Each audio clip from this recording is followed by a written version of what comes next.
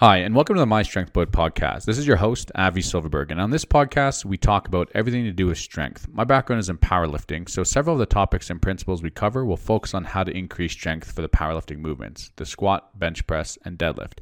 If you train to get stronger, whether you're a competitive powerlifter or just someone who wants to improve physical performance, there's going to be some great advice and practical information in this podcast that you'll be able to apply to your training. Let's get started.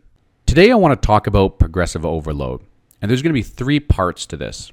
The first part, we're going to talk about that training programs must evolve. The key takeaways here are that progressive overload is defined as doing more of something over time, that strength gains do not happen in a linear fashion, that athletes will see quicker progress earlier in their career compared to with later stages, and an athlete needs to increase both training complexity and specificity over time to continue working towards his or her potential. Again, this is going to start a three-part series, and this is part one. Many powerlifters have a narrow vision of progressive overload. Progressive overload arises from the idea that an athlete must do more of something over time in order to create new stimuli, and therefore produce new adaptations. Now, part one here is entirely focused on defining progressive overload and how training programs must evolve over time to continue reflecting increases in performance. The idea of progressively overloading an athlete's training is widely understood in strength and conditioning as one of the most dominant scientific principles leading to better performance.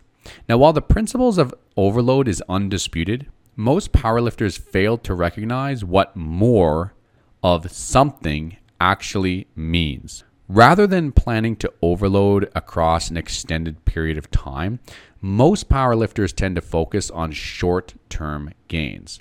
Planning for the long haul involves understanding and tracking trends in your training and knowing the variables and metrics that lead to enhanced performance over the course of your career. Now, before I explain further, let's just discuss where the term progressive overload started. Started with the Greek story of Milos. Milos was a 6th century wrestler from Greece. Most famously, he was known for lifting a baby calf every day until it eventually became a fully grown bull. His ability to lift a bull was thought to be possible because day to day, bit by bit, Milos was lifting more than he did the previous day. Right here, we see the idea of progressive overload take form as the practice of doing more of something in order to create new strength adaptations. As Milos was lifting the calf every day, the calf grew, and so did Milos' strength and size. So what do Milos and powerlifting have in common? Milos lifted more weight each day as the calf grew, which yielded new adaptations in strength. In powerlifting, we can view more in a number of different ways. We can do more weight, like Milos, more sets, more reps, or we can do a combination of these things. For example, more weight, more sets, and more reps. If a new training stimulus is greater than the most recent training stimulus, then there's a cascade of neurological and physiological events that lead to an adaptation.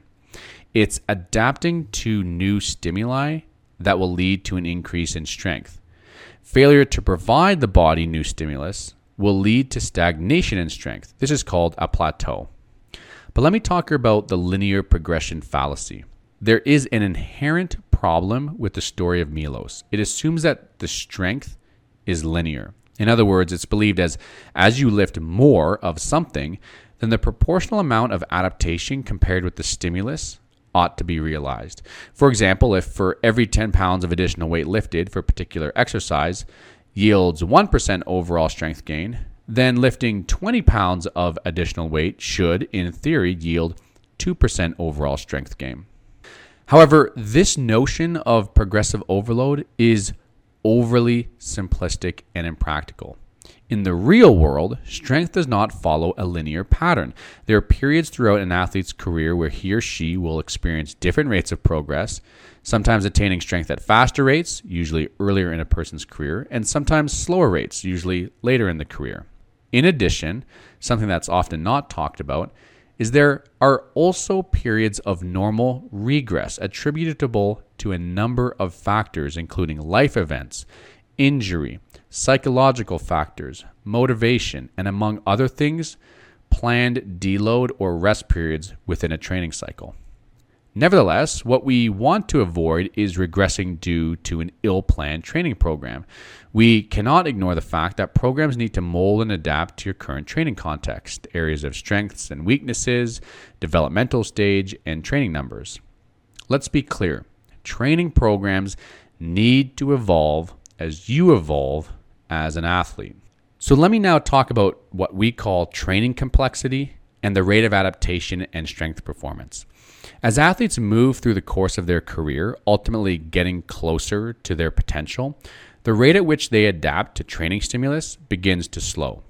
By comparing strength and rate of adaptation, the rate at which you're getting stronger, earlier in an athlete's career, we can conclude that the later stage athletes simply do not see as fast progress as their novice counterparts. Early stage athletes can implement basic training principles in order to see quick returns on their performance. However, on the contrary, those athletes who have years of experience under the bar will need to evolve from their earlier programming methods to deeply understand the parameters that lead to continued success on the platform. Let me summarize. Strength adaptations have diminishing returns. While most athletes accept this fact, they fail to understand the parameters and training metrics that lead to continued progress over time. As athletes get stronger and go through this intermediate and advanced stages of their career, their training complexity and specificity must increase in order to remain competitive and move closer to their potential. A failure to do so will make progress and breaking through performance plateaus near impossible. The real issue lies in an athlete's ability to translate how increased complexity and specificity actually pans out in daily workouts and program planning. So how does an athlete increase training complexity and specificity? This is where we need to shift our perspective on progressive overload from focusing on the now or near-term gains to planning to overload over the long term. This concludes part 1 of progressive overload. Now, if you've never heard of my strength book, head on over to www.mystrengthbook.com. You can start working out with intelligent training data.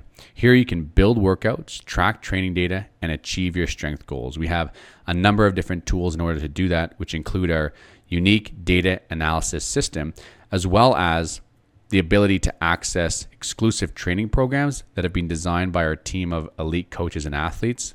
We'll see you in part 2.